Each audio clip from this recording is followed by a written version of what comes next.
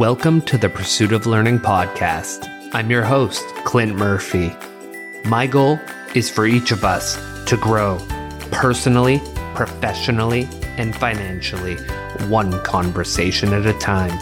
To do that, we will have conversations with subject matter experts across a variety of modalities. My job as your host will be to dig out those golden nuggets of wisdom that will facilitate our growth. Join me on this pursuit. Today, on the Pursuit of Learning, I enjoyed speaking with Terry McDougall. Terry is the author of Winning the Game of Work.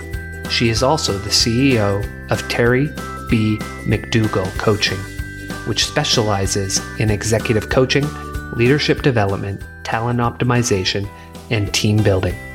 Prior to founding her firm, Terry was a longtime corporate marketing leader. This episode is great for anyone who wants to get ahead in work or life. Terry, welcome to the Pursuit of Learning. It's great to have you with us. I want to start our interview today diving right into your major life pivot. And then through discussing your book, Winning the Game of Work, we'll be jumping back and forth through time and history. Which brings us to our first question. In 2017, after more than 20 years in corporate America, you made the decision to pivot. You wrote a book, became a professional coach, and started career consulting. What drove that major shift for you at that point in time? It was a while coming. I throughout my entire career had always been, looking for what's next. I always wanted to keep moving up. And I think that as time went on, I just realized that maybe the answer to me feeling satisfied was not continuing to move up. In the last couple of years in the last job I had, I wasn't really happy. And it really got me thinking, like, what could be next? I had some interviews for other jobs. Nothing really seemed to, be a good fit. And I really took a look at myself and I said, what is it that I'm good at? And what is it that I like to do? And what I realized was that as a marketing leader, that I had really enjoyed mentoring and coaching the people that were on my teams. And I decided to get a certification in professional coaching. You hit on something there that you actually talk about in the book about, a number of things that we're going to dive into actually in that one answer. And one of the first ones is you talk about high achievers and them being notorious for not celebrating their victories and always wondering what's next, and not being happy with what is. Why do you think that is? And do you think that it plays a role in why they are high performers? I would say yes. I mean, one of the things that I came across when I was writing my book, and it was a bit of research that I included in my book. There's a guy named Tom DeLonge, who is a professor at Harvard Business School. And he has come to this conclusion that high achievers are addicted to external validation. And I was fascinated when I came across this article. I think it was in the Harvard Business Review.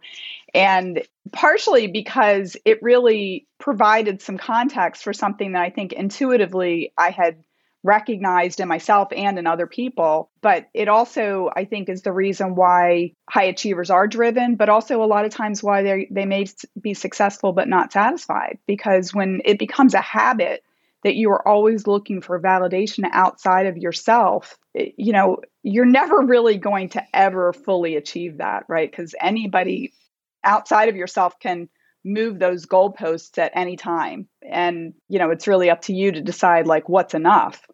But many of us who have gotten in the habit of always looking outside of ourselves for that validation, we haven't really developed that, and I guess I'll speak for myself, but I see it as a pattern in people that I coach as well. That connection with ourselves isn't as well developed. And a lot of times we have a hard time getting in touch with what will make me happy. And in his study, did he hit on why he believes that the high achievers are so addicted to that external validation? Is it something in the childhood? I think it's just, it's constant reinforcement, because it's people who, if you think about in school, if you're paying attention to what the teacher expects and you get an A, that that kind of delayed gratification or that work that you're putting in is rewarded. And we tend to keep doing the things that we're rewarded for. And for a lot of people here in the United States, there's sort of like a track that people, like do well in school, and then you can get into a good university, and then do well in the university and you'll get a good job offer. And then if you keep your nose to the grindstone there, you're going to be promoted, so it's just sort of like the, playbook for success, if you will. And for people that keep getting rewarded for delaying gratification or paying attention to what other people expect of them, it's just natural that they're going to keep looking for that gratification. If every time you come home from school and you have an A and your parents are constantly praising that event, that result, then you're going to constantly be seeking that same stimuli from someone else potentially. That's an interesting. How would you circumnavigate that with your own children to get them conditioned to realize they are enough without getting that external validation? Is there something you do with that respect? It's funny because I actually do have 3 kids, and with my oldest son, and this was long before I wrote the book or before I was studying this or before I became a coach, but with my oldest son, when he went into middle school, another set of parents had told us like, oh, well, it's important when they get into middle school for them to keep their grades up. And so we said, okay, if you get A's, we'll buy you an iPod. And so he bought into it right away. He was like, all right, so he was really studying hard, and he did get mostly A's, and we got him the iPod. Well, when my second son got into middle school, he's a different kid. He was like negotiating, and it actually really backfired on us. It caused problems in our relationship because I think that he did sense like, well, am I not enough just the way that I am? Why do I have to get A's?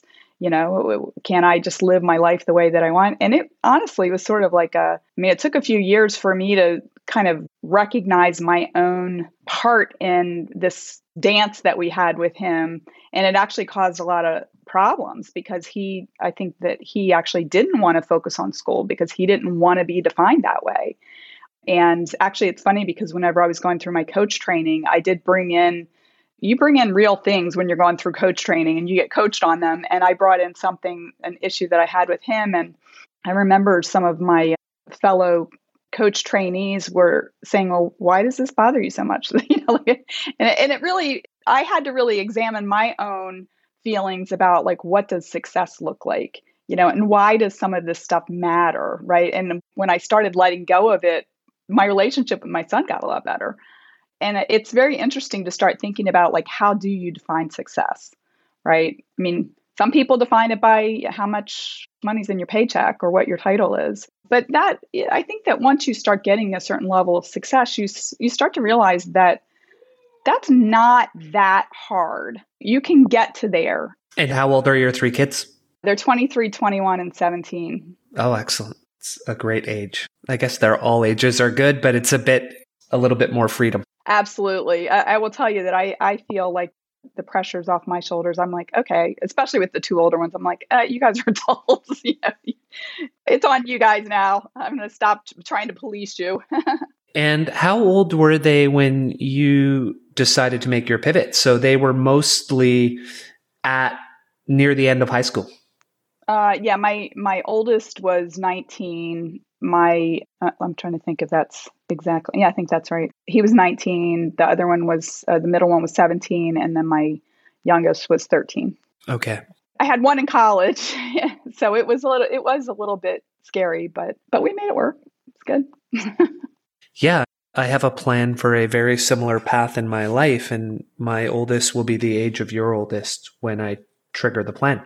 Mm-hmm. And so it's quite interesting the way your timing played out relative to how ours will work out. Let's go backwards in time now to when you were working at a Boston publisher and you first realized that there were rules to the game of work. Can you tell our listeners about what happened and what you learned from it? Yeah. So I had worked at this publisher for, I don't know, maybe like a year or so. I was the administrative assistant in the advertising sales department, and my boss was the sales manager. And he had told me that he was going to promote me to be a marketing coordinator. So I was excited to kind of get out of the admin pool and move into more of a marketing role. And a new president had started at the company shortly before that. And my boss had been, he was a real salesman, right? Like he wanted to sell as much advertising as he could sell. And, I don't know how much people know about magazine advertising, but, there's deadlines for, okay, when we close the book, meaning like if any new ads come in after that point, they would typically go in the next issue because, it has to go to the production department. They've got to lay everything out. We've got to get it printed. You can't sell advertisements like up until, it has to go to layout, right? But he was used to being able to sort of like get his way with the production department. And when the new president came in, the new president said, no, like we're going to have deadlines and the deadlines are deadlines. And my boss pushed it and ended up getting in a tiff with the new president and got fired on the spot and was walked out the door. So of course that was shocking to me. I was like 23 and I had never seen anything like that happen. And I felt quite lost. I was actually so upset I had to go home for the rest of the afternoon. It's so funny to think about given everything I've seen at this point in my career. But I still had this expectation like, okay, well, Dennis promised this promotion to me. So I'm expecting that somebody's going to fulfill on it. Well, it took several weeks, I don't know, a couple months or something for them to hire somebody new to come in. And, I let him know I was interested in this promotion. And, he interviewed me for the role, but he did not promote me. He ended up hiring somebody from outside the firm. And I was very upset about it because I really felt like I had paid my dues to the company. And I did not want to continue being, I had a BA in economics. I did not want to keep typing people's letters, right? I wanted to move up. And what I realized now when I look back was that this new guy was going to do it his way, right? He wasn't going to go by the playbook of my previous boss. And especially since my previous boss had gotten fired, this new person had no intention of following that path. And, it felt very unfair to me, and it took me a while to sort of put it in context to understand that, okay, there is no objective, guidelines or rules of work, right? You've really got to kind of step back and understand what are the dynamics here. It is, I feel like in many ways it is a big game, and you've got to really understand what's going on there within the game and play given what you see in front of you. It ended up, I quit my job and got 2 part-time jobs and saved up my money and moved to a different city and picked up from there. But, I just didn't want to stay in a role that wasn't really leading someplace. And when you looked back, you wrote that it's so easy now to look back and realize how clueless you were. You talk almost about that path you talked about earlier. Work hard, get good grades in high school, get good grades in college, get a job, keep your head down, keep your nose clean without complaining, and you'll get what you deserve.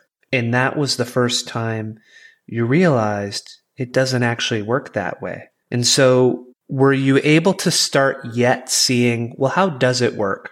Or did that come much later? Well, what's kind of interesting is that I lived and worked in Boston, and then I ended up moving back to the DC area. I'd gone to college in Virginia. And interestingly enough, the woman that hired me, she saw that I went to William and Mary in Virginia, and that's where she went. And so that's why she wanted to interview me. And so even though I did not, I was thankful that, she kind of saw that on my resume and she pulled me out of the pile and decided to interview me. But when I don't think I gave it as much credit at the time as I do now, that those connection points, those feelings of, commonality that people have, this is a lot of times what helps you get ahead. And, we can recognize those things and try to cultivate them, because it's all about relationships, right? And quite frankly, if I think back to working at the publishing company, maybe had I don't know, shown up differently or, cultivated the relationship with the new boss in a different way, maybe he would have said, oh, yeah, of course, she's clearly ready to be promoted. Knowing myself at that time, I probably had a slight chip on my shoulder because the old boss had gotten fired. And I was kind of like skeptical of the new guy coming in, which nobody likes that feeling when you're new coming in and people are skeptical of you, right? Because he'd had nothing to do with, the old guy getting fired. Yes, and I believe we've probably both been on the other side of that, where we're the new person coming in and yeah, exactly. people are skeptical of us. And you're right. It absolutely does not make for an enjoyable experience in a new role. So that's one rule of the game, you might say, is cultivating your network, cultivating your relationships, so that in the future, when you are looking for new opportunities, you already have that network to lean on to help you find the right role or opportunity somewhere else. Yes, absolutely. And, I would also say that build your network without knowing what it's going to do for you, because you That's will right. not be able to know. And I'll just give you a quick example that, at that first job in Boston, when I was 22 years old, I met somebody there and befriended her. And we were friends for, the years that I was in Boston. We've just stayed in touch since then, like just Christmas cards. I mean, not really like full blown, talking to each other. Like sometimes we didn't talk for years, but I am working with her nephew right now because she referred him to me after like 30 years. She was like, "Oh, you need a coach? Terry's a coach." It's incredible. So yeah, you just don't know where, what's going to come out of maintaining positive relationships. And it doesn't have to be, like I said, you don't have to be best friends. You just have to, show up authentically and, be trustworthy and kind. And, I think people want to help other people if they feel like, that person is somebody that can be relied upon. Absolutely. And before we go on to another question, do you want to share the interesting tidbit? You mentioned you were at school in Virginia, and over the summers, I believe you were a server. Oh, yeah. And you had one interesting customer. Do you want to share that with our listeners? Yes, I did. So I grew up in Delaware, and I worked one summer in Lewis, Delaware, which is down at the beach. And one day, Joe Biden and his wife and daughter came in one evening. They came in for dinner, and I waited on them. And his daughter, Ashley, she was probably like 4 or 5 years old. She was a little child. And I knew who he was because he was the senator. He's been the senator in Delaware, from like 1972 and this was probably like 1981 or no, maybe 1984 or something like that. So he had been a senator for, 12 years or something in Delaware. So I knew who he was. And that's always been sort of like I've had that as a feather in my cap. And I also wanted him for president ever since he first started running. Like I think he ran first in like 1988 or something like that. And I've always been a fan because he's a good guy. And actually, it's funny because there's another little tidbit also. Like that summer, I also waited on Bill Roth, who was the other senator for Delaware, and he's Roth IRA. Oh, okay. He was the senator that sponsored that bill. So, and nerdy as I was, I knew who both of the senators were. I recognized them. Excellent. I love that little digression. Thank you for sharing that story. And I want to rewind the clock again, because there's something I think that was a thread throughout your career. And you highlighted when you were a child, your mother compared you to a tenacious little terrier. Yeah. I've often found that tenacity is a major factor in someone's ultimate success. Can you tell us what your mother saw in you that prompted that feedback? Well, it's hard for me to know exactly what my mom saw in me, but I just know how I am, that if I get a vision in my mind, that I want it to happen. And I think from her experience, it was probably that I was always asking for things that I wanted, or just trying to do things on my own. I just wasn't really going to let things stand in my way. I just was a creative kid, and, just if I had a vision, I was going to try to make it happen. I do remember one time when I was probably like 6 years old that I really wanted to be a ballerina, and I really, really wanted like a tutu, like a ballerina outfit. And I tried to make one out of paper. Like I colored it all pink, and I had tape, and I was whatever. I wanted one. I was going to try to make it. Didn't work out that well. Did that level of tenacity carry with you throughout your career? And has that helped shape who you are? Absolutely. Yeah, absolutely. I've, moved a lot in my career just to, to get jobs. I've I'm really, really curious. There have been times when, I really thought that maybe I would recognize something at work that we needed a change, and I would recommend it to my boss. And if my boss said no, I would just hold it in the back of my mind, and I would just keep looking for those opportunities to recommend it again. And I had, more than one situation where, just as an example, in the last company I worked for, when I first came in, we did a lot of charitable giving within the division that I was in, and we had no process for it. And I remember at the end of the first year, like all the bankers, they would like be charging like a gala table or getting a foursome at a golf thing or doing some kind of sponsorship. And all of that came out of the marketing budget, but there was no process for it. So at the end of the year, we would have to be scrambling to, send me your, credit card slips and, anyway. So I came up with this whole process and I talked to somebody else in the department that could do programming, and we were going to do this graphical user interface.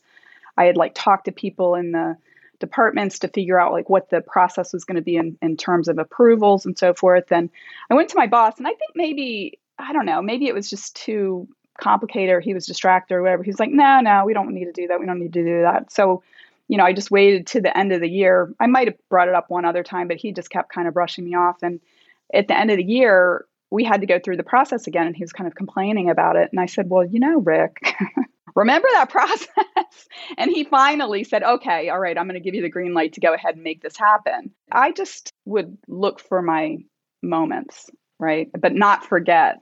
Coming from a finance background most of my career, hearing that the marketing department was not necessarily on top of the numbers and budgets is not the most surprising thing I've ever heard, Terry. That's quite consistent through many organizations that I've seen over my career. Yes. You mentioned in there that you've moved for a lot of jobs. Mm-hmm. If I can recall correctly, you had also moved 40 times before you were 11 years old. Yes. How did that impact you from a development perspective and set a bit of a groundwork for your future? I think that there were a couple things that came out of that. I think that it made me very self-sufficient, clearly. I didn't have a group of friends that I could, go through all the grades with. Or even, before I was in school, we might live someplace for a couple months and then we'd have to move because of my dad's job, it was like these large scale construction jobs. That was why we had to move so frequently. And so I think that that's one thing. I think on the negative side of it, I think because I was self-sufficient, I actually didn't trust people very much, and I think those two things go together, that I would just depend on myself because I didn't know people well enough to know whether I could depend on them. So I think, maybe the tenacity kind of went into that as well, because if I wanted to do something, I knew that I would just have to figure out how to do it myself. I also was very adaptable because, you go into a new school or move to a new neighborhood, you had to, figure out how to get around, what the customs were, in your school. It's always a different layout, different kids. What are the teachers like? I had to be pretty agile when it came to figuring things out. And I think that I'm just now, quite frankly, beginning to recognize what a superpower I developed over those years. I don't think I really gave myself credit for the fact that I can kind of come into a situation and size it up pretty quickly. And actually, I see this a lot with many of my clients too, that when something comes to you very naturally, you just sometimes assume that everybody else can do it too. And I kind of wish that I had recognized that earlier, because I think I would have been more confident about, my perspectives. I was always hoping that somebody else would come in and second my perspective. And, what I realized is that a lot of times it was going to take them a lot longer to come to the same conclusion because I just was so quick. And did you ever find that got in your way a little, perhaps? Yeah. That other people would say, well, Terry, you haven't been here long enough. You haven't seen enough to make that conclusion. It's too quick. Well, I think that when I worked in marketing for my whole career, and in marketing, we're always having to sort of evaluate what's going on, try to think about okay, how are we going to, support the objectives of the business and influence in the marketplace. And so you're always doing new things, right? But I also would have to get agreement and approval from the people in the business and get approval on the budget, all that kind of stuff. And, often I might come up with an idea that was a little bit out of left field, but I truly believed that it would work. And I think that the big gap was me being able to leap to a conclusion or come up with an idea and think that all I needed to do was present the idea like pretty casually and that people would get it immediately. And I think what I did not realize was that because I didn't give myself credit for how quick I was to size things up and come up with a solution, that when people didn't immediately support my idea, I started thinking there was something wrong with me, rather than recognizing that the issue is really that I needed to be more persuasive, that I needed to figure out where they were and, kind of fast walk them to where I was so that they could see things from my perspective and understand that it was a good solution. So you were trying to take them all the way to Z. Yes. Without walking them through steps B, C, D. And some people can't make that jump the way you could. Yeah, most people can't. And especially, working in financial services, marketers are in the minority anyway, because they are the more, sort of creative type, or you're around a lot of analytical type people. And, a lot of people that I worked with were really skeptical of something that couldn't be like plugged into a formula and, have like an exact number come out, right? So often you're just, in marketing, we're sort of testing and learning constantly. Sometimes you'll make a hypothesis and you test it and it doesn't come out the way that you thought, but then you just keep trying to optimize, right? And, so often when you're working with people that are analytical, that feels risky. Mm-hmm, mm-hmm. And so Terry, how did you learn to effectively almost slow yourself down and realize, well, wait, I have to take them through all the steps to get them to where I am? What was that process like for you to get to that stage?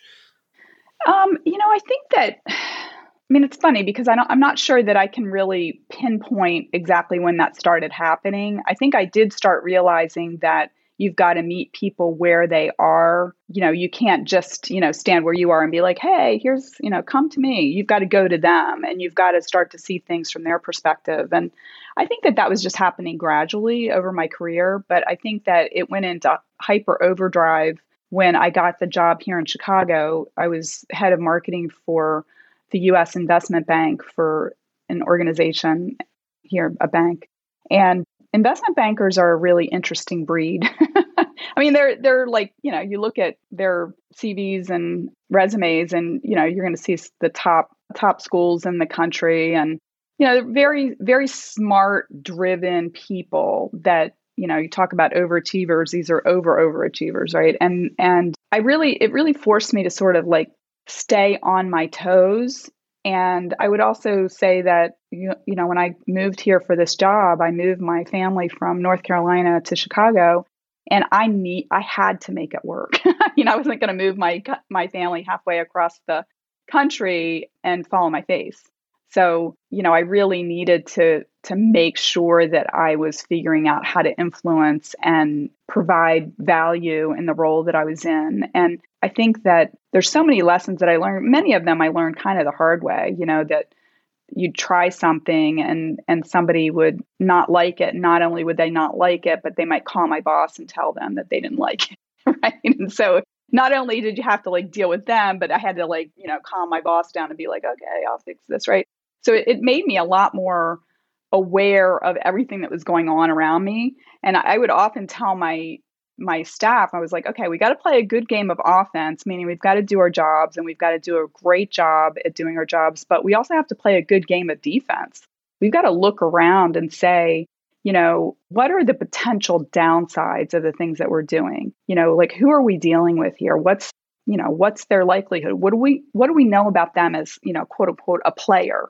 Right? Is this somebody who, if they don't get their way, they are going to call my boss? Or is it somebody that, because you're going to play it a little bit differently, right? Maybe you're going to be a little bit more cautious or more specific when you're sitting down with them or maybe you're going to ask more questions or you're going to have them be a lot more involved in the planning, but you really have to know who you're dealing with because sometimes it's not really the quality of your work. It's, their feelings of whether they feel involved or whether they feel heard. To borrow a term from poker, you're playing the cards because you have to, but you're also playing the players. And you're saying, okay, well, I'm going to play that client differently than I will that client because they have a completely different risk tolerance, attitude. Yeah, that's a great analogy. And even though I talk about, game, playing it like a game, that's absolutely. And I did totally do that because there were some, players, if you will, that I knew them well enough that I knew how to influence them to take a certain action. And there's a certain level of strategy to that. And one of the things you talk about is you say it's key for people to gain objectivity to be strategic, effectively having the ability to see the trees and the forest.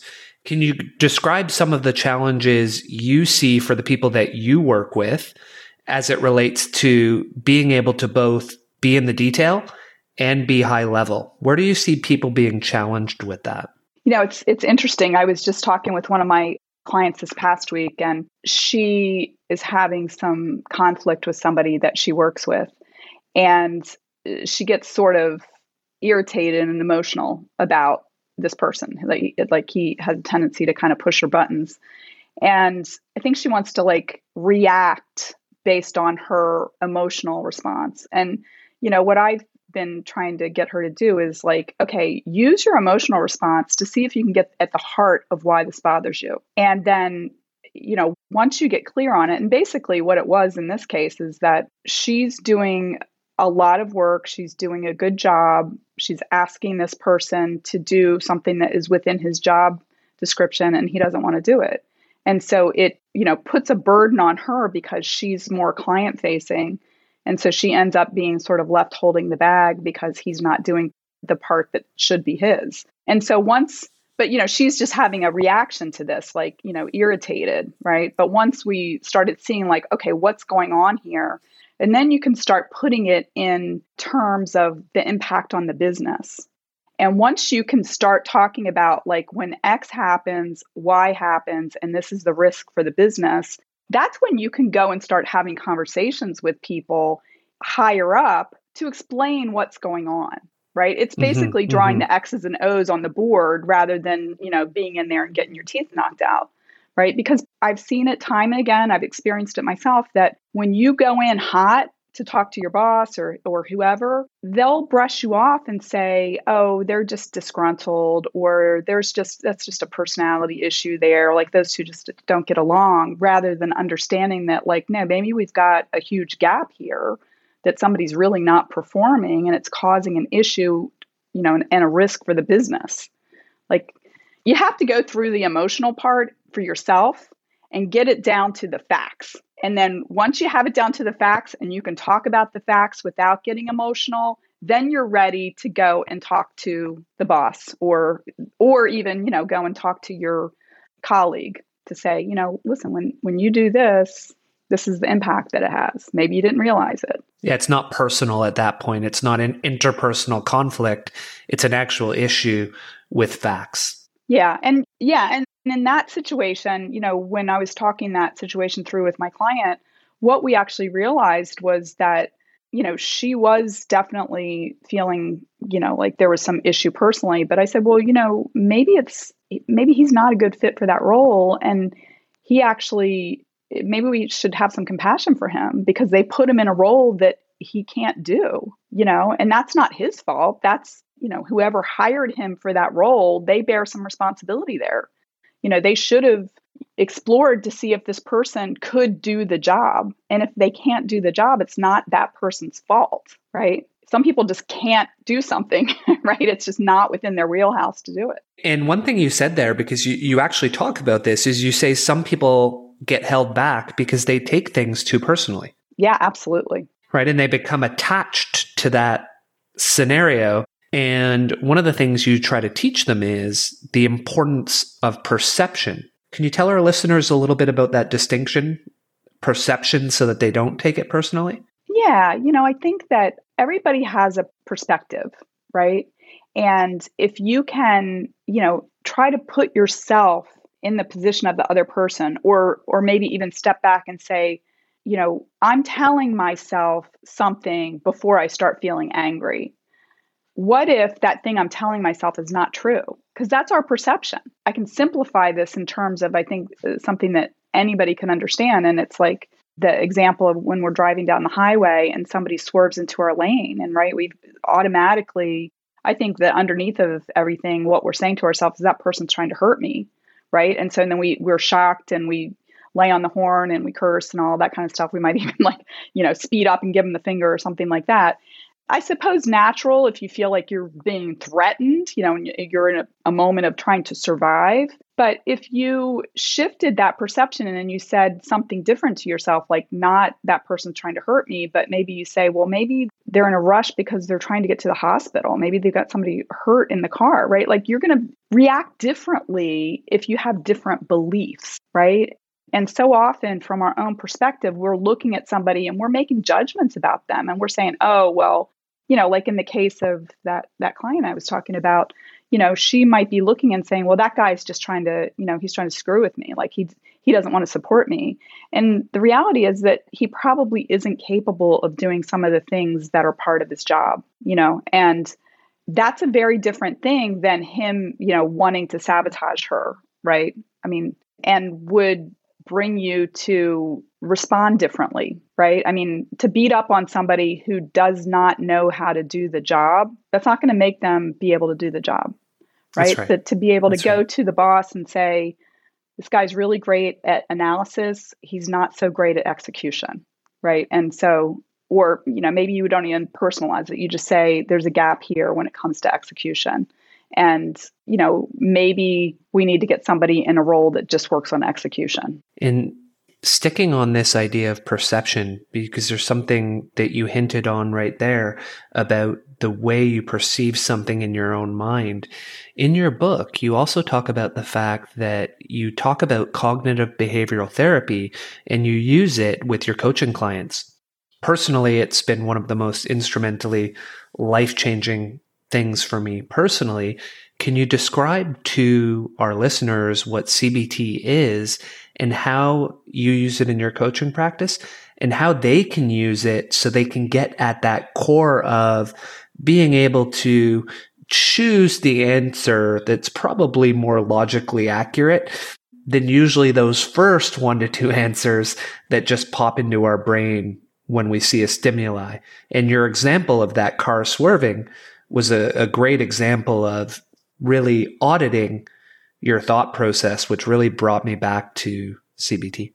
Yeah. So, I mean, I'm not a psychologist or anything, but I do look at okay, what causes behavior, right? And there's a stimulus, there is a thought, and there's an emotion, and then there's an action. And so many of us will try, say, for example, like if it's dieting or something like that, that we'll just try to change the action without getting in and saying what was the thought and what was the emotion that happened after the stimulus, right? A lot of times we've got habits, right? And that's also why we have knee-jerk reactions often, that something is, there's a neural pathway there that's been trodden for years and years and years. And we might not even realize that we have a choice about this. But if you have patterns of behavior that keep causing you problems, whether it's at home or at work, you might want to take a look at it and slow things down.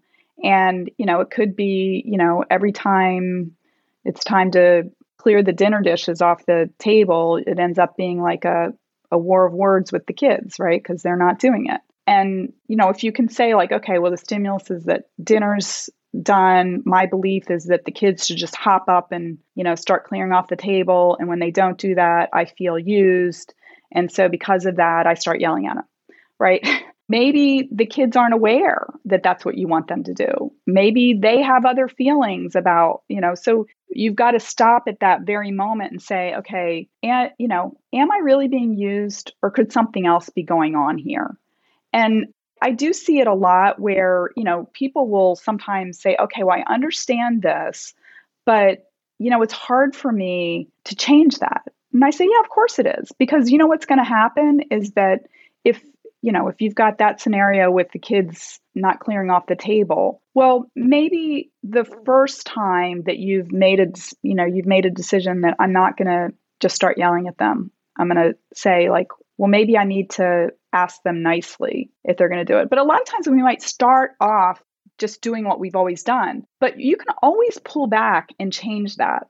Like, give yourself credit for not getting on a path that doesn't work and continuing down that path, right? If you get halfway down the path and you're like, whoa, I don't want to do this, I'm going to go back. You can always go back and be like, whoa, sorry I yelled at you. I'd appreciate it if you would clear the table off, right? And see what happens, right? Very likely, if you show up differently, the people around you are going to show up differently. You're not going to spend as much energy on feeling angry or feeling threatened or, whatever that is that causes you to react in the way that you do. It's a great example. Thank you for our listeners. I'll put in the show notes a book that is a good read on cognitive behavioral therapy for anyone who thinks it might help them is Feeling Good, The New Mood Therapy by David Burns. So we'll put that one in the show notes for people. Taking a little sidetrack, one of the things you say is so many people rely on intelligence, on their talent, but it's not enough. And there are a lot of other things that they have to be doing to be successful. That to me is a really important one to unpack. Do you want to take the listeners through some of the factors that you believe drive a person's ability to advance in their career and within an organization? Yeah, I think that the first thing that is helpful is to have clarity around whatever the goal is that you have. And the second thing would be to think about, what's the roadmap to get there. And it doesn't mean that if you come up with your goal and it's a big goal that you're going to get there next month, right? It might be a 5-year plan, right? Eventually I want to get to this level. And this is sort of like my roadmap to get there. I think that when you're developing a roadmap, a lot of times what you're going to see is that, and I think that it's important to look for these, is like, what are the skill gaps between where you are and where you need to go? One of the things that I see a lot with talented people is that, if they've got a strength, they will double down on that strength. Like if, with high achieving people, if they've hit an obstacle and they're not sure how to get through it, they'll try to go faster or do more or, just take on more. And a lot of times it makes sense to step back and try to look at the big picture and say, is there a different way that I can get to my goal besides just trying to bust through? And, I also say that, or I've observed this with myself and with a lot of my clients, that usually people's biggest weakness is their biggest strength overused. And, just as an example, me being able to, size up a situation quickly, and that's a superpower, right? But for me to just rely on that and not develop other skills like, an understanding of where other people are and, listening and figuring out how do I communicate what it is that I'm trying to influence them on more clearly. A lot of us have tools in our toolbox that we want to reach for all the time. But just like if you're doing work around your house, and you're good with using a hammer, like a hammer is not going to be very helpful if you need to take a screw out of the wall. Like, could you do it? Yeah, you could like bang a big hole in the wall and you could get the screw out. But that's not the most effective way to do it, right? So sometimes it helps to develop these other tools that we can use, even if they feel awkward. The more you use them, the better you're going to get at it. So how do you work with your clients, or how would you recommend to someone to undergo that gap analysis themselves? Outside of getting a 360 done at work, how can I identify what my biggest gaps are? Yeah, you can actually do a 360 for yourself if you want. And I think I might have even talked about how to do it in the book, that you can set up a Google form and you can send a link out to people and they can fill it out anonymously. But I think that if you're not getting the results that you want and you seem to, be tripping up on certain scenarios, it's probably worth it to take a closer look at that and say, I mean, it's very easy. I mean, I've had clients say this to me like, oh, I'm so unlucky. I always end up with these terrible bosses or whatever. And I'm like, okay, if this has happened at your last 3 jobs, you're the common denominator here, right? It might not be your boss, right? It might not be luck. It might be that you're showing up in a certain way and it's, you're the common denominator. So like if you showed up differently, how would that impact the situation? I do think that sometimes it's difficult to get that kind of perspective on yourself. It's very difficult to even see that there are things that you could do differently because a lot of times they're so innate to us. I mean, this is why coaches can be helpful, but if you've got people around you that are willing to give you feedback and you can, ask for it, takes courage to ask for it, And like I said, sometimes, the greatest weaknesses that we have are our greatest strengths overused. And it can feel a little threatening if somebody says, well, sometimes you talk too much in meetings and nobody else can get a word in edgewise, right? And it might be a positive thing to be able to have the confidence to talk and to, quickly come up with ideas that you want to share. But if you're getting that kind of feedback, maybe that means that you need to consciously step back and let other people, be able to be heard as well, or consciously ask people like, hey, does anybody else have ideas? That makes absolute sense. And one of the things you said in there that gave me a chuckle, because you talk about it later in the book, is what do these 5 words mean to you when someone says, at every job I've had? Yes. Do you want to dive into what immediately comes to mind when a coaching client comes to you and they start their sentence with those 5 words? What I alluded to, that if they're having the same problem at every job they've ever had, the common denominator is them. So I actually think that it's a positive thing for me from a coaching standpoint, because that means that there's something there that we can discover. And if it's something that they're doing, they have control over it. I'm not saying that sometimes people aren't just unlucky and maybe just keep picking bad jobs, but that also might be something to look at. Like, well, how could you recognize that maybe this isn't a good job, right, for you? But, if it's something that you're doing, you have the power to change it. It just might be a little bit painful to, you might feel a little bit vulnerable when we're looking at it, but, you're either going to, keep doing the thing you're doing and not advance or be boxed out of, maybe be ignored or something, because people either don't want to tell you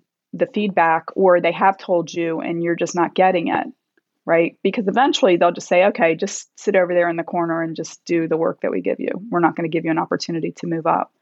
And usually they don't tell you that, right? But that's what's happening. That's what happens behind the scenes. And when you have that conversation with your coaching client, when they use that and they tell you, oh, my last 6 jobs, this exact same scenario is played out.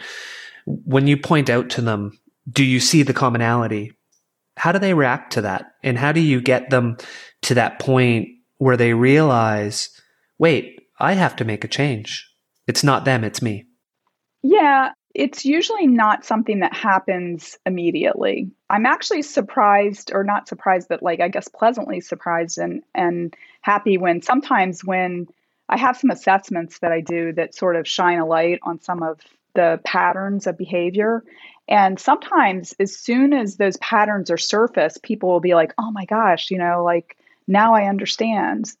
But a lot of times they'll still go back to that defensiveness or because it's hard. It's hard to separate yourself from that behavior. But I think that what we can do is recognize that, we are not our behavior, right? You can change your behavior at any time. I'm not sure if I'm answering your question, but, some people take to it right away. Some people are very attached to their defense mechanisms. The assessment that I do, I kind of divide it up into two sections. One is where I'm talking about what I see from the assessment in terms of who they are at their core. It might be that they're a creative, optimistic person that likes to collaborate, or they're, whatever the assessment tells me, that's sort of who they are at their core.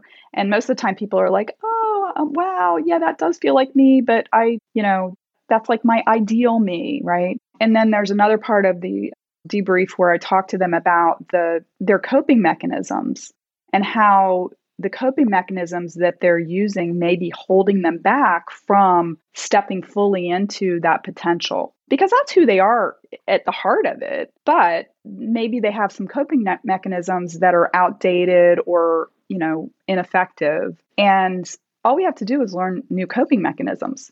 We don't have to keep doing the same things that we've always done. And in fact, a lot of our, coping mechanisms or ways of showing up were developed when we were kids. And depending on what your, life was like when you were a kid, I mean, a lot of people have had, a lot of, traumatic things happen in their life. And so they had to come up with some pretty, drastic ways of coping. And that might, if you're a survivor and, you are making sure that you're going to survive in a very dangerous situation, like that's great. You've survived. But if you go into the workplace and it's not, a cutthroat, toxic environment, and you're showing up like, you're in a fight with a bear or something like that, like people are going to be like, whoa, like what's going on here? Like, and it's going to have the opposite effect of what you probably really wanted to have. People would be like, wow, she's so touchy, or, she's so defensive, or, she avoids things, or he avoids things, and maybe those coping mechanisms worked very well earlier in your life, but they need to be brought up to date to deal with what you're dealing with today. The quote by Carl Jung that comes to mind is, until you make the unconscious conscious, it will direct your life and you will call it fate. And so many of us don't realize that something that was probably safe and healthy and the right coping mechanism to have when we were 5 years old, 6 years old, 8 years old, whatever age it was, it may just not be the right reaction today. And we don't know that. Right. We don't know that. And so until someone like you brings it to the light, yes, and has a conversation around it, we don't know to change it. That's great. Yeah. And I will also let you know that, and I mean, this is something that I've experienced as I've gone through my, healing and growing and all of that, is that sometimes there's shame associated with the way that we've coped, and we want to beat ourselves up for it. And I always try to help people reframe it to say, look, everything that you did in the past got you to where you are now. So kudos to you, because you've survived. Any amount of success that you've had till now, you made it happen. Right. But like, as they say, what got you here is not going to get you there. And so you can choose to evolve and change and grow. And just like, when you're a little baby and you're learning how to walk, you don't do it without falling down a little bit, right? I mean, we fall down, we hurt ourselves, but we keep getting up to keep going. And I think that a lot of times with adults that can be difficult, right? Because we get past those early years of learning and falling down and skinning our knees and all that kind of stuff. And we like not doing that, right? But if you want to keep growing, you may have to, push the envelope. You might have to step outside your comfort zone, and it's going to feel uncomfortable. But you will master, once you step outside the comfort zone, you will master that, and that'll become the new comfort zone. And you just keep going until you get to where you want to get to, and you're getting the results that you want to get out of your life and your career. And so an important concept, and correct me if I'm wrong on this, for your clients to be successful and for them to get to where they need to get to through this work, because it is work to change who we are. Mm-hmm. Yeah, it is. I assume they have to be coming in with a growth mindset. Yeah. I mean, if they really want to make progress, they do need to come in with a growth mindset. And I would say that I've had a couple of people that have wanted to work with me, and we've gotten started, and it was just clear that they didn't understand what coaching was about. Like, coaching is about us kind of coming up with strategy and then them taking the action, right? Like, writing me a check is not going to protect you from having to step outside your comfort zone, but it will, I kind of come with a big flashlight, right? So I'm like, I'm trying to shine it a little further down the road so it's not as scary to take those steps. But for the most part, yeah. I mean, some people, I'm amazed. I'm like, gosh, do you really even need to pay me as your coach? Because you're cruising. But, they needed somebody to help them with, get started. And many people, it's very valuable to them to have someone to bounce ideas off of, and it gives them the courage to take the action. Other people, we have to work a little bit of them detaching from those defense mechanisms, right? And that's okay. It's absolutely okay. It's completely understandable that somebody would respond in a certain way if that's what worked for them in the past, right? But we just effectively conditioning. Yes, absolutely. Absolutely. Right? And it's just a matter of, starting to recognize that, oh, I'm in a different place now. And so if I want a different result, I have to do something different. It's interesting because we've talked about cognitive behavioral therapy. We've talked a little bit about shadow work, psychoanalysis. And for a lot of people, these aren't things that they necessarily dive into when they're a high achiever in finance or marketing, and all of a sudden you're bringing up concepts from psychology, from psychoanalysis, even as a coach. Do a lot of the high achievers take to some of these areas right away? Do some of them have resistance to these? Well, I mean, I'm not a therapist, and I don't usually talk about these things, using the, psychological terms. I just talk about it more in, what's the impact that it's having on your life.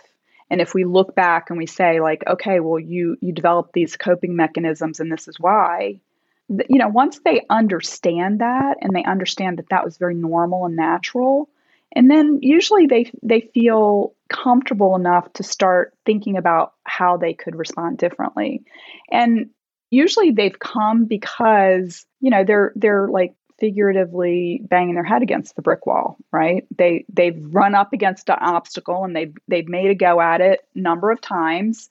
And it's painful because they're not getting through. They're not breaking through to the other side. And, I basically am telling them like, okay, together, we're going to step back and see how we can figure this out together. And a lot of times they just, like I was saying earlier in our conversation, that with high achievers, often if they're not getting the result that they are expecting, they will double down on whatever they've done in the past. They're going to try to go faster. They're going to try to do more. And that often just causes them to have less energy because it's not productive activity. It's literally them banging their head against the wall. And I'm like, okay, let's step back. Hey, look, there's a ladder. Let's use the ladder to go over the wall. Or, hey, there's a little path there to the side. Why don't we try that? Let's stick on high achievers for a second. We already talked a little bit about how they can be addicted to external validation. One of the other things you talked about them getting trapped by is lifestyle creep. And you've said as they go down that path, they start to lose themselves and they don't know what they want. How do you help them find what they want? And why I ask that is I tend to look at things in a very simplistic way, is know what you want, figure out a plan to get it. Yeah. I tie that to your roadmap and then do the work, right? Yeah. Life is actually pretty simple, not necessarily easy, but simple. So how do you get them to overcome that trap of external validation and lifestyle creep to really figure out, what do I want? Well, the funny thing is that when I ask people that question, one of two things usually happens. One situation, they'll say, I don't know what I want. And the other situation is they'll say, I know what I want, but I can't. These are the reasons why I can't have it. So slightly different ways of dealing with those two scenarios. I guess the first thing that I would say is that I believe that deep down inside, everybody does know what they want, but it's just a matter of like, how much are you defending yourself against your wants? Because there's risk involved in starting to take action towards something that you want.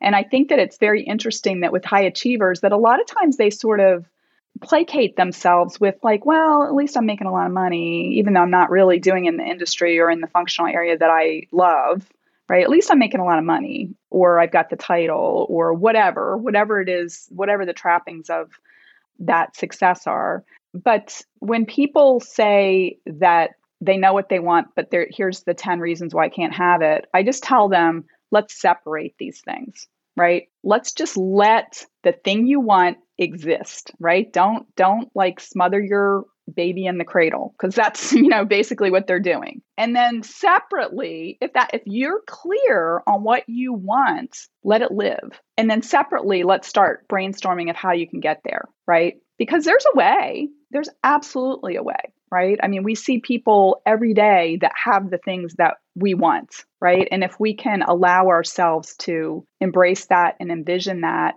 we can find a way. And I mean, it's funny because I've seen my clients that once they allow that idea to live, they can get that thing pretty quickly, because there are people around us that could give us the thing that we want easily, right? I mean, there's people that are hiring every day, right? There are, if you want to live in a different town, there are realtors, right? There are ways that you can do these things, right? You just have to start thinking that way. When people say they don't know what they want, a lot of times they're very defended against allowing that inner knowledge to trickle up to the level of consciousness. And what I'll tell people that are in that situation is, like, start paying attention to your body sensations when things are happening, right? Like if if there's a project at work and you get butterflies in your stomach when somebody starts talking about it, take note of that and start asking yourself, like, what is it about this that's getting me excited? If I think that, like, even the opposite that is true too. Sometimes we'll tell ourselves, well, I have to do this. But, maybe when we're doing a part of our job, we'll start clenching our jaw or clenching our fists, or our palms will get sweaty. And I think just getting curious about, like, what's going on here? Because maybe that's something that we don't want to do. And we're making ourselves do it because we've told ourselves that this is like part of our job and we have no choice. But just, I think getting in touch with that inner wisdom is what's really important. And then, honoring yourself enough to allow what you want to live and to believe that there's a possibility for it to happen. When you said, let's separate these two things, one, what you want to be doing, two, the reasons you can't do it. Mm-hmm. Such great advice. Are there some very common responses that people give to why they can't do it? Okay. What are some of those? Everything from, like, oh, I want to do this, but I'd have to go back to school to do it. I want to do this, but, that doesn't pay that much and I make too much money to do that.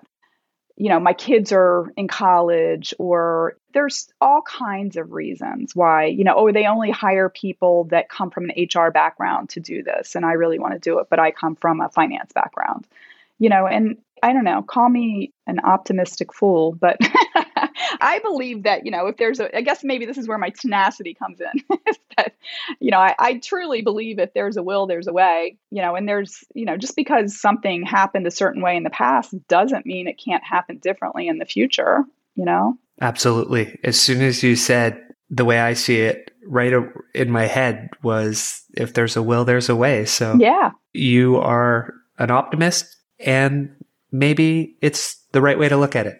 I'm aligned with your thinking on that. And when you were talking about how some people, you tell them to focus on the sensation of when they like something, and also the sensations when they don't. One of the case studies in your book, Scott, said something that really struck a chord with me. And it was, if you don't love what you do, why do it? Mm-hmm. I'm curious what that means to you. Well, I mean, why waste your life doing something that you don't like to do? One of the things that I notice with high achieving people is that they have the ability to do many things, and I think sometimes we can try to protect ourselves by not going at the thing that we really want, because maybe we fear that if we don't get it, we'll be too disappointed, right? So sometimes we'll go after something that's, like, kind of close. I think in Scott's case, he was writing, and he was writing for, an organization. He had a great job, but he, had this hankering to go out and start his own business and, do writing. And the funny thing about him too is that, he's a financial copywriter and writes, like, white papers and all kinds of, content. And I met him at a networking event. And when I met him, I was like, oh my gosh, where have you been my whole career? Because it's very, very difficult to find financial copywriters who understand the more complex areas of finance. And, he worked at an investment bank. So he was writing about, things that I was constantly looking for somebody to write about. So I think for him to have the confidence to say, I think there's a need in the marketplace, and I'd like to be doing this. I guess essentially it's the same thing that he was doing for the company, but he's doing it for his own company. And he can choose who he works with and what types of projects he works on. And, I know in his case that he just felt, more ownership and joy out of knowing that he was creating this company and that he had more control over it than just waiting for somebody to give him an assignment. He also talks about the importance of moving towards something versus away from something. Can you tell me and the listeners a bit more about what he means by that? Yeah, I think that I see it a lot when people are in pain in their current job, that they'll come and they'll just say, I need a new job. I need a new job. Because they just want to get away from the pain, right? But the reason why I have the first step when somebody works with me is for us to get clarity on their goal, is because if they don't have a goal, you can leave your job and you can go and get another job. But is that really going to do you any good if you just, jump out of the frying pan and into the fire, right? It could be just as bad if you haven't gotten clarity on what it is that you want, and when you get clarity on what you want, and then you're going towards something, if you're just trying to get away from something, you can go in any direction. And it doesn't mean that you're going to be going towards something that's better. And if you don't know why you want to get out of that situation, odds are you're going to be saying, every time I'm at a job, this happens down the road, until you figure out what the cause is. Yeah. Something else that you wrote about, and I watched the movie when I was a kid, so quite loved it. In mindfulness, we often talk about the monkey mind, and you write about gremlins. Oh, yeah. As a very similar concept. Can you explain to our listeners what a gremlin is and how they can deal with it so it can help them in their day-to-day life? Yeah, gremlin is the word that I use for that little voice in your head that a lot of times is saying kind of mean things. Don't throw your hat in the ring for that promotion because, you're just going to fail. Don't do this. The gremlin is a voice in your head and it is part of you that is trying to protect you. Its job, it's sort of like it's like the guardians at the gate, right? That they don't want to let anything in, period. They don't want to let anything in because that could be risky. That might hurt you. But the gremlins can also keep good things from coming in. And I think that it's important to sort of honor that part of yourself and to recognize that voice is trying to protect me, but it also can hinder, and to understand that, you can be kind to yourself, and you can, you don't need to talk harshly to yourself to get the results that you want. I think that a lot of us just kind of got in the habit of it because, depending on how we grew up, maybe it was really critical that we were harsh with ourselves because the stakes were high if we made a mistake, and it's important at some point to stop and take inventory of where you are in your life right now and say, is this level of hypervigilance needed? Really look at it objectively and say, it's funny because when I first left my job and I was starting up my business, I did have this feeling constantly that my family was going to end up on the street. Just because I think it was such a weird feeling not to get direct deposit in my bank account every 2 weeks, right? That I had been getting that in my bank account for 30 years. And it's strange when you first leave, but I finally sort of stepped back and I was like, okay, look at your bank account, right? You're fine. Look at the business that's coming in. Yes, it's not at this point equal to what your direct deposit was, but you made this choice consciously.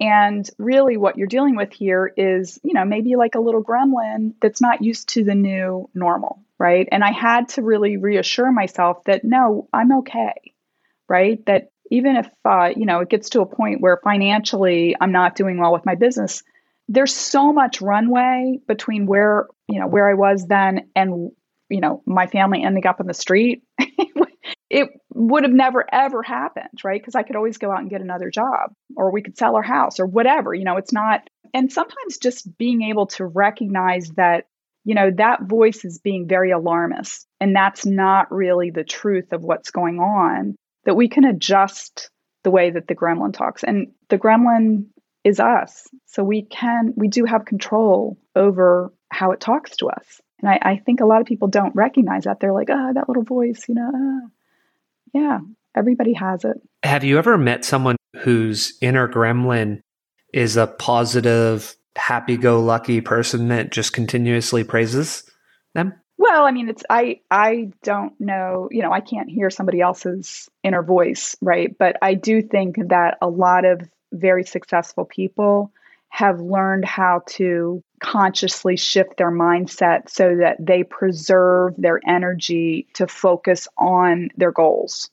And anytime that we get caught up in listening too much, you talked about the monkey mind, if we're spending a lot of time worrying, ruminating, looking for threats, like an excessive amount of time doing that, or being defensive, judging, all of those activities use a lot of energy. And all of that energy is leaking out of our ability to focus our energy and be able to go forward towards our goals. I think, probably if you talk to Tony Robbins or somebody like that, right, that there very little leakage there of energy. Like probably all of the energy is going towards the goals with very little time spent worrying or judging other people. And, all of that is, it's a way to try to keep us safe. But it's probably, I think that I started coming around to this at some point where, this is a long, long time ago, but I remember I always tried to stay really on top of my finances. And actually the second job after I got out of business school, I got a relocation package, and they moved me and, me and my husband, and that was great. I felt like, oh, wow, I made the big time. They got a reload package and all this kind of stuff. And I didn't realize that those benefits are taxable.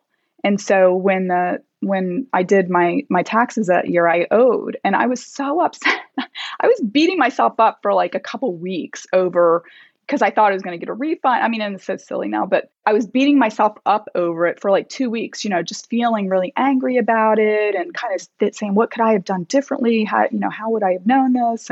And I had to write the check to pay the taxes. And then I realized afterwards, I was like, why did I waste so much energy on that? Because I was going to have to write the check anyway, right? And I could have chosen to be upset for 10 minutes and then been like, whatever, okay, I got to write a check. I have to shift my expectations about, what I was thinking about using the refund for that I wasn't going to get, but I think that there's a lot of times where we put a lot of energy into things to try to protect ourselves. And, like maybe if somebody's going into a presentation and they're like worrying about it and saying, well, what if they ask this question? Oh, I have to do all of these different things. I've just observed that so often, if I over prepare like that, I'll go in and none of the things that I prepared for happen. And something that I didn't prepare for does happen, and I deal with it, right? So we can choose to do that at any time.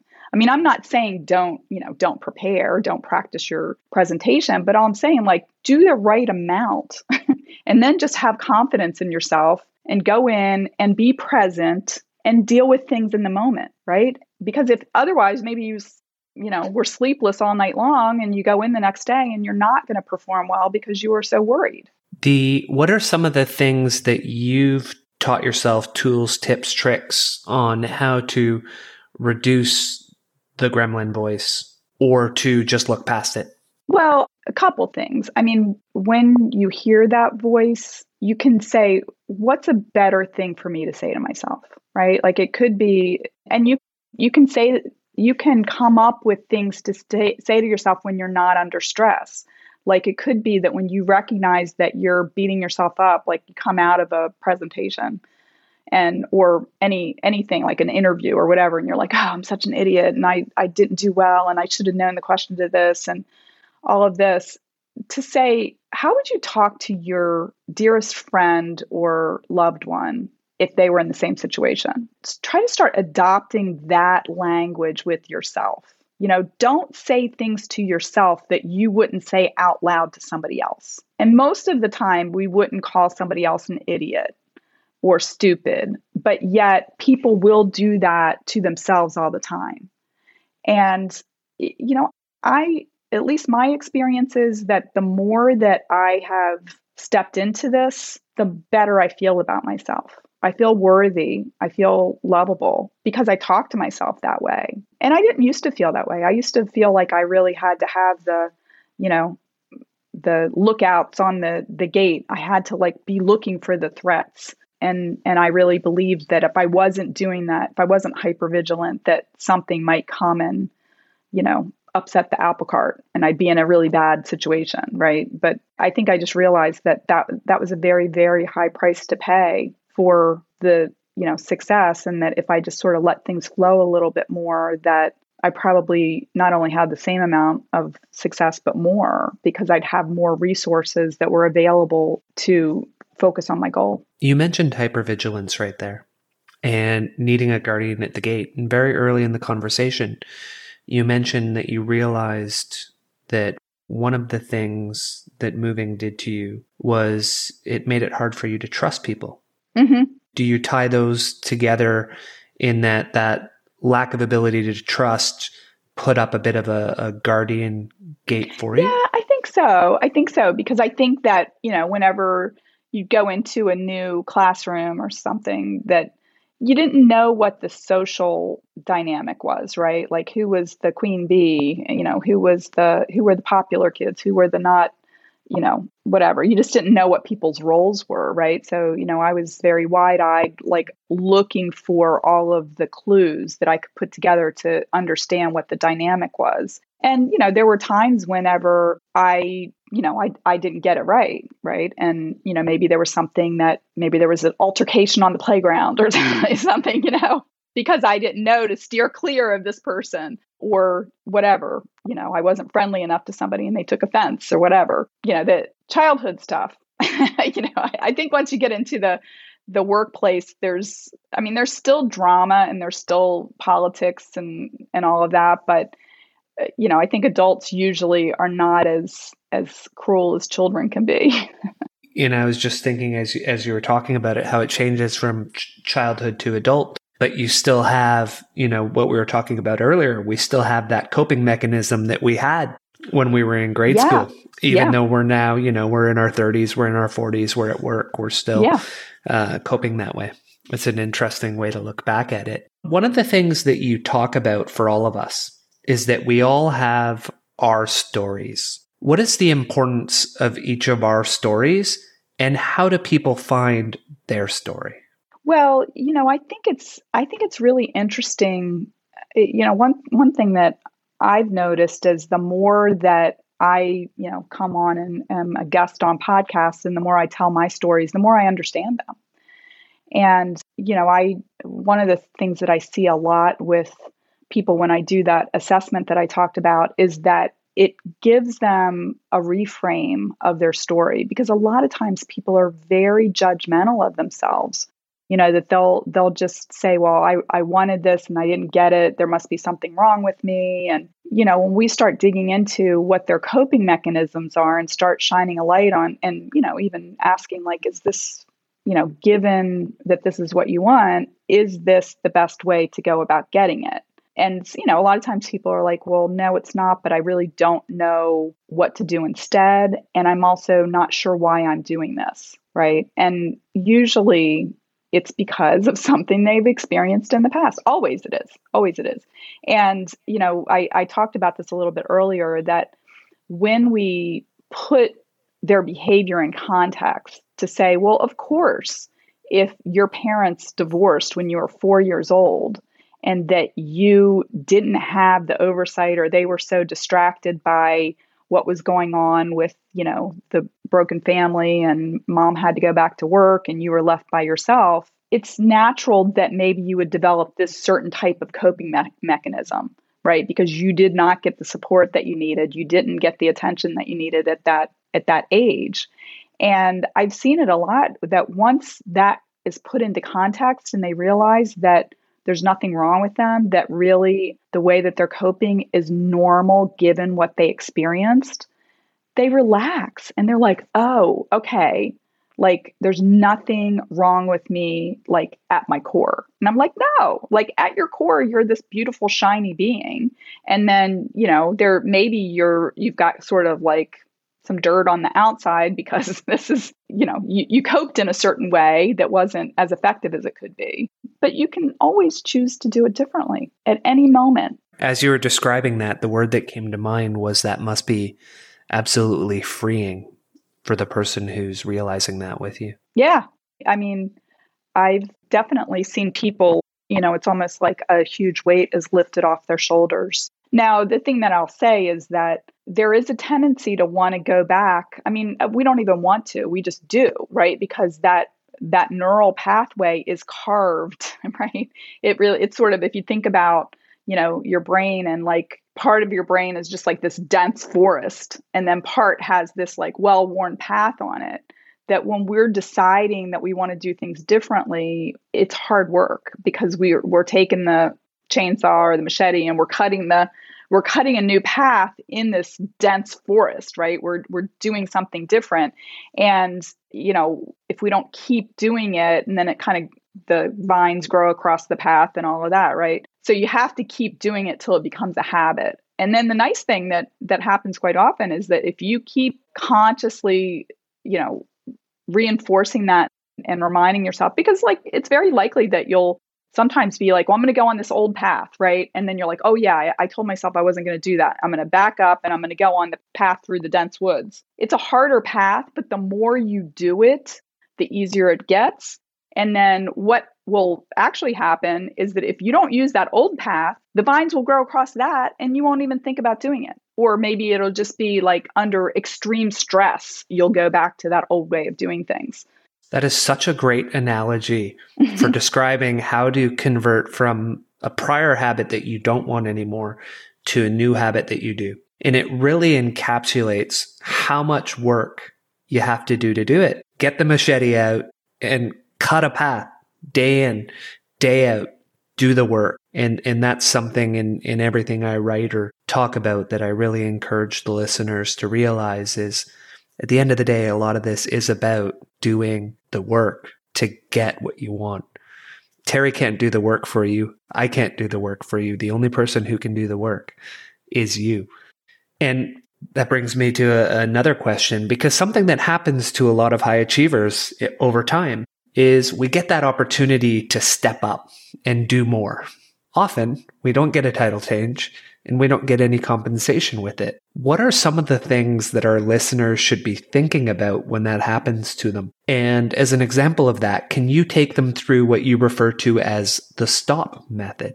Oh, I might have to get the book out to to remember that one. You've definitely gone deep into my book, Clint, and I'm like, oh, I keep hoping like, okay, I hope I remember that example. Well, let's see. When people want to move up in the organization, I think that if you're given the opportunity to do more, that's great, because typically you're not going to make a giant leap from one level to the next, because it can be very risky for you and for the organization for them to say, oh, we're going to promote you to this really high level role or radically expand the scope of work that you're expected to do. So I actually say that I think it's important to overperform and prove yourself so that you're ready to move up to the next level. But I also think that it's important to position yourself as a leader and not just quietly take work on. If there's something that you want to do, make sure that people understand that, yeah, I want to move up. I want to, if you're offered something, don't hesitate to ask, what is this, just temporary? Is this something that is a stepping stone to something larger? Or are you just expanding my role without giving me additional pay? And a lot of times companies will try to do that. Absolutely. And that's a huge differentiator that you talk about, is recognizing, is this a short-term temporary situation or is it long-term? And the acronym that you have for STOP is stop, take a few deep breaths, observe the sensations that are arising, and proceed with awareness and compassion into the situation. I thought that was great when someone's being put into a situation where they're unsure of how to handle it, is to just effectively, what we've been talking about throughout the conversation, putting a gap between the stimulus and the response that they undertake. Some questions I'd like to dive into outside the book tied to your coaching. And one of the things that jumps out at me are, what are some of the myths to coaching or reasons that people don't pursue it? And why do you think they would benefit from coaching? Well, I think that some of the myths that people have about coaching are that only, senior level C-suite executives get coaching. And I think that another thing that sometimes people think is that people who are successful in organizations got there effortlessly, that they just got on that they were just smart or they were lucky and they got on a escalator that just took them to that level and they didn't have to really do anything. And in fact, a lot of successful people have gotten help, right? That they recognize, they go through the things that we talked about, like that they set a goal for themselves, they put a roadmap in place, they looked at what are my skill gaps, and they proactively went out and got somebody to help them, whether that was a mentor or a coach or, whatever, got some presentation training or sales training or, communications coaching. So I kind of look at it like, if there's something that you really want and you believe that you have the intelligence and the talent and the drive to do it, don't let other people's perceptions of what your potential is stand in the way. Really position yourself to be in that place where people are going to start looking at you and saying, yeah, I think they're management material. You already highlighted your superpower, which is a question I like to ask a lot of my guests. And on the flip side of that, what's something that you struggle with day to day? Well, I'm extremely curious. And I think that the thing that I struggle with is shiny object syndrome. I am very curious. I like to be involved in a lot of things. I like to start a lot of things.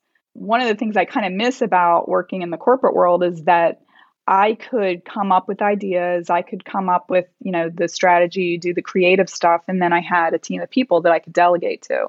And as an entrepreneur, that's a little tougher. I'm putting some, support in place to help me with that. But it's very easy to get stuck in the weeds whenever, you overcommit, which sometimes I tend to do. When you're operating at your best, what routines, habits, rituals are you following? Well, that's a good one. Because I really, when I'm operating at my best, I get up early in the morning, I journal, I meditate, I kind of get myself centered before I start my day. And I will also regularly review what's on my to-do list and prioritize, right? Because sometimes, things that I wanted to get done this week, maybe they're going to be deprioritized because something else came up. And, constantly sort of looking at what I have to do and prioritizing is critical, because otherwise, something gets left on the back burner that really is something that's important that should be paid attention to. And for the listeners out there, that morning practice that Terry does of journaling and meditating, those can also be very effectual in helping quiet or reframe the gremlin or the monkey mind. Yeah. So definitely something that when we're operating at our best is very beneficial.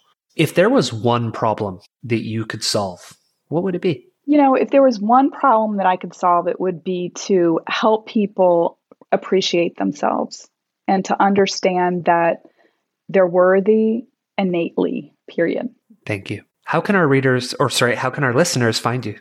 They can find me at my website, which is terrybmcdougall.com. They can also link in with me on LinkedIn, and my handle there is Terry B. McDougall. And then if they're interested in checking out my book, Winning the Game of Work, it's available on Amazon and Barnes & Noble. And we'll have all of that in the show notes for them to find. And before we go, is there anything else that's on your mind that we haven't covered so far in our conversation? Well, the problem that I wanted to solve, I guess the message that I have for your listeners is that you deserve to be happy, period. So if you're not happy right now, start figuring out what you need to do to be happy. You deserve that. You are enough, just as you are. Yep. Thank you, Terry. I really appreciate it. Thanks for having me, Clint. Thank you for joining us on The Pursuit of Learning. Make sure to hit the subscribe button and head over to our website, thepursuitoflearning.com, where you will find our show notes, transcripts, and more.